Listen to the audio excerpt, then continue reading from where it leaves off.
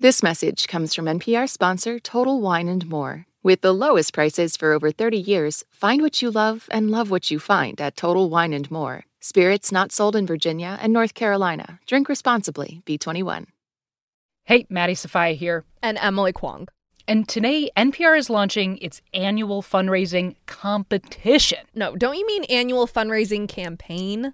I mean, yeah, sure, if you want to lose or whatever. Okay, I see how it is. See, this fundraiser is a informal competition to see which podcast can drive the most donations to NPR member stations. And because today, December 1st, is Giving Tuesday, and we are both very competitive gift givers. Speaking of, what are you going to get me for the holidays, Kwong? I don't know. I already got you in the cart. Anyway, the season of giving is upon us, and if you give a little bit to your local member station right now, you are also supporting the future of this show, Shortwave, the little science podcast that could. Go to donate.npr.org/short and give any amount you can. While you do that, we will be here, bringing you the coronavirus info you need, as well as the weird little delightful science stories you love. Again, that's donate.npr.org/short. And, I don't know, give an amount that will wipe the smile off Planet Money's face when we win. That is my girl right there. Here we go. You're listening to Shortwave from NPR. Hey, nerds. Maddie Safaya here with NPR correspondent Dan Charles. Hi, Dan. Hi, Maddie. What do you got for us today? I would like to introduce you to somebody. Her name is Julie Peterson, and she is an entomologist at the University of Nebraska. Ooh. I definitely considered myself, kind of a environmentalist sort of thinker and was really interested in ecology, and I fell in love with insects. And when she started grad school, she started looking at something that farmers were doing to fight back against some of their big insect pests. They were planting crops that have been genetically modified, GMOs. And her initial feeling was this is maybe not a good thing, messing around with nature like this. And I sort of went in thinking, oh, these GMOs, these are bad things for the environment. And by GMOs, she means crops like corn or cotton, but where companies have spliced in some genes that help the crop survive or thrive in some way. Right. Now, Julie's skepticism came from a kind of general feeling that it's just risky, maybe ecologically, to move genes around from one species to another one. But then she started to research something called Bt crops. These were like the original GMOs. They were not the first ones invented, but they were the first ones to be widely embraced by farmers starting in the mid to late 1990s. They actually protected themselves from certain insect pests. And the more that Julie learned about these Bt crops, the more she started to think, these GMOs might not be so bad after all. I really started to realize that there's a pretty good scientific consensus and a lot of really good evidence that these risks are quite small, particularly when we compare them to using, more broad spectrum insecticides. And, my thoughts on Bt crops really changed. Yeah, so that was the big benefit. They were replacing the use of insecticides that farmers spray, which is good for the whole ecosystem. I feel a but coming on, Dan. What's the but? There is a but. Yeah, there has always been this worry that the Bt crops would stop working because of what scientists call resistance, that insects would evolve and become immune to the Bt.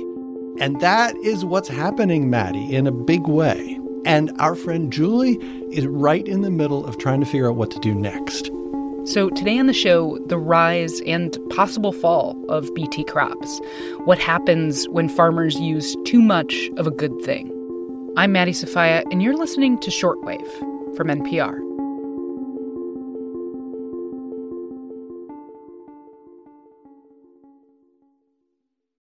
This message comes from NPR sponsor Dana-Farber Cancer Institute. Breast cancer cells multiply faster because of CDK4/6 proteins. But what if blocking those proteins and stopping runaway cell division was possible? Dana-Farber scientists laid the foundation for CDK4/6 inhibitors, new drugs that are increasing the survival rate for many advanced breast cancers. Dana-Farber's momentum of discovery keeps finding new ways to outmaneuver cancer. More at danafarber.org/everywhere.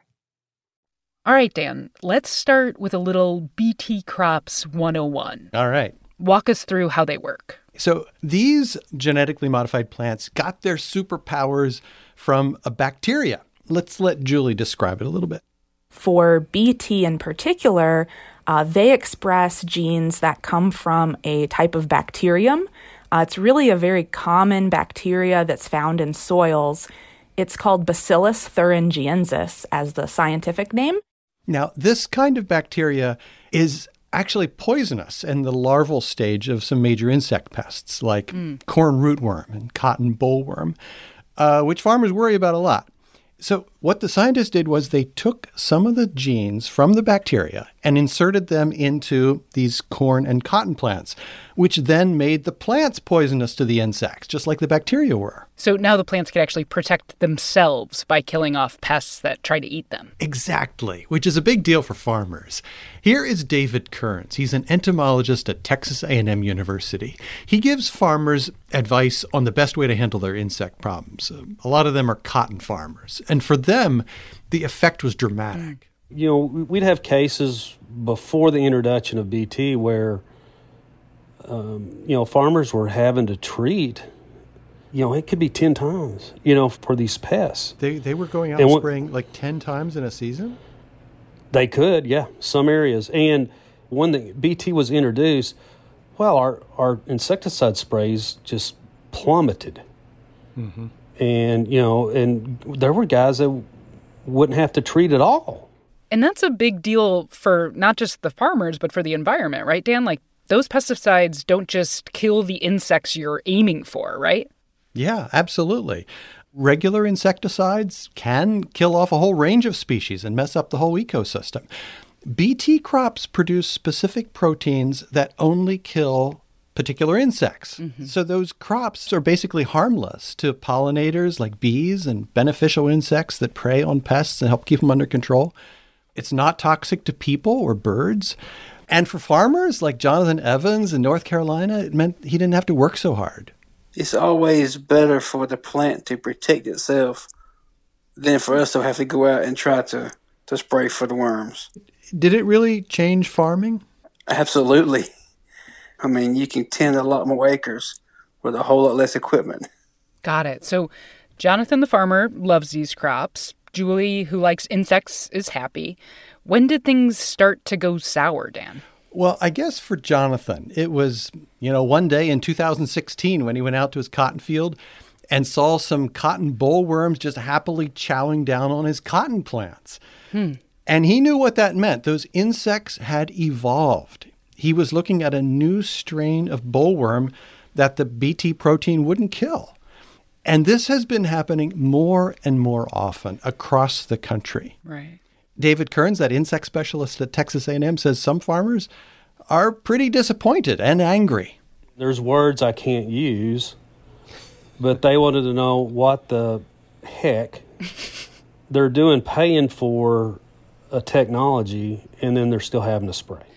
Okay, Dan, so let's talk about why some of those insects have become resistant to BT crops. Yeah, let's get into the science, Maddie. Evolution, here we go. Okay, so there's a part of this that's really simple. You have a gazillion different individual, let's say, cotton bollworms out there. There's genetic variation among them. And just by chance, you may very well have a few that have some genetic mutation that makes them a little less vulnerable to the BT. Now, they're rare normally, right? Mm-hmm. No problem.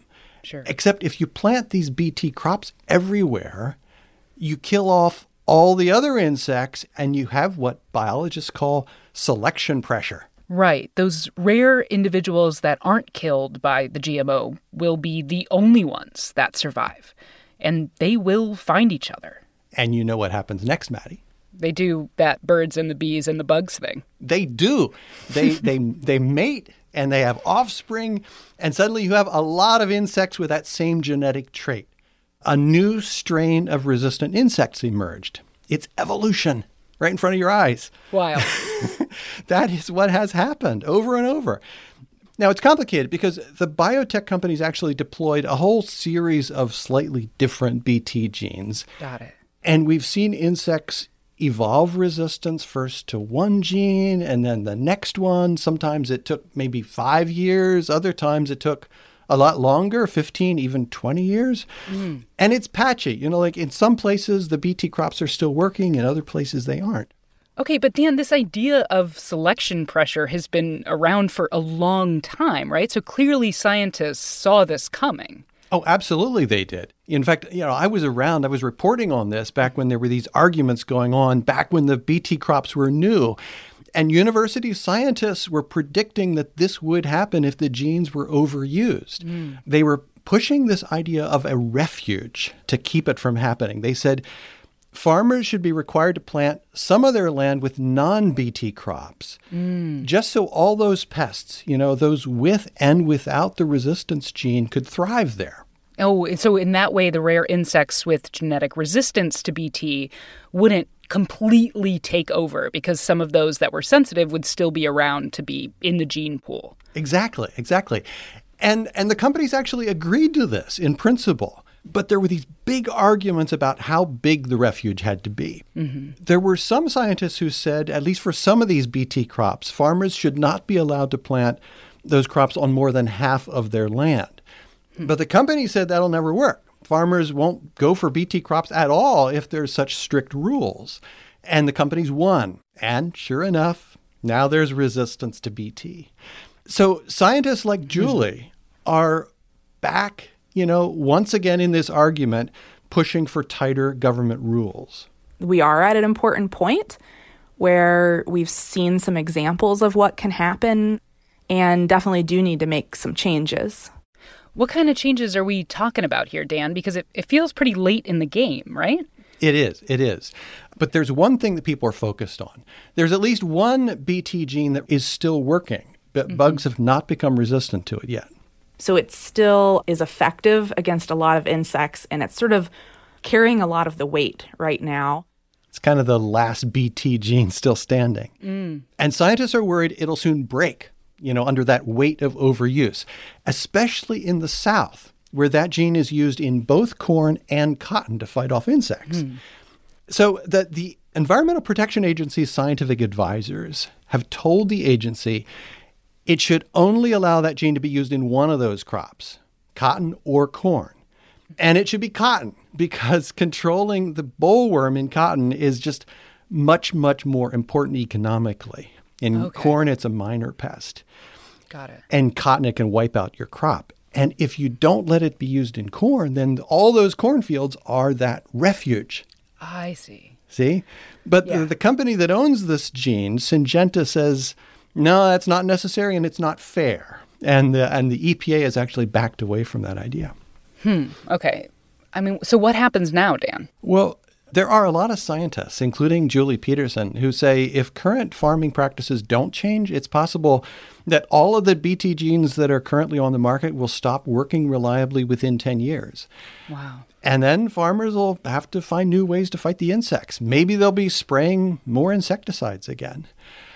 Or, and this is what Julie wants, maybe they go back to some more old-fashioned pest control methods. Crop rotations, change what crops you plant from year to year. Yeah, indigenous communities around the world have used that technique for thousands of years. Some organic farmers do too. Right. The trick is going to be using those techniques and still producing the kind of big harvest that a lot of farmers and a lot of consumers now depend on. Okay, Dan Charles, thank you so much for bringing us this story. We appreciate you. It was my pleasure, Maddie.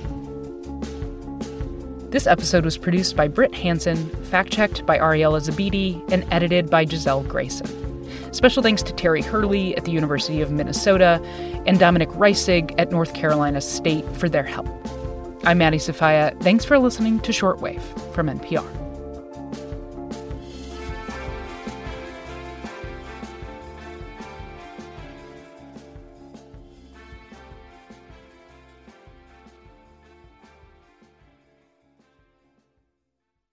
Since the 1980s, hip-hop and America's prisons have grown side by side. And we're going to investigate this connection to see how it lifts us up and holds us down. Hip-hop is talking about what we live, trying to live the American dream. failing at the American dream. I'm Sydney Madden. I'm Rodney Carmichael. Listen now to the Louder Than a Riot podcast from NPR Music, where we trace the collision of rhyme and punishment in America.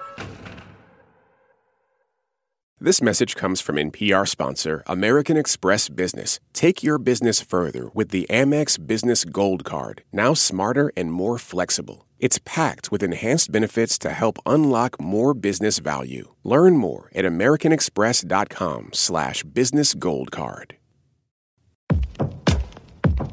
What does it mean to be Black in America? In NPR's Black Stories, Black Truths, a collection of stories as varied, nuanced, and dynamic as the Black experience, you'll hear it means everything. Search NPR Black Stories, Black Truths wherever you get your podcasts.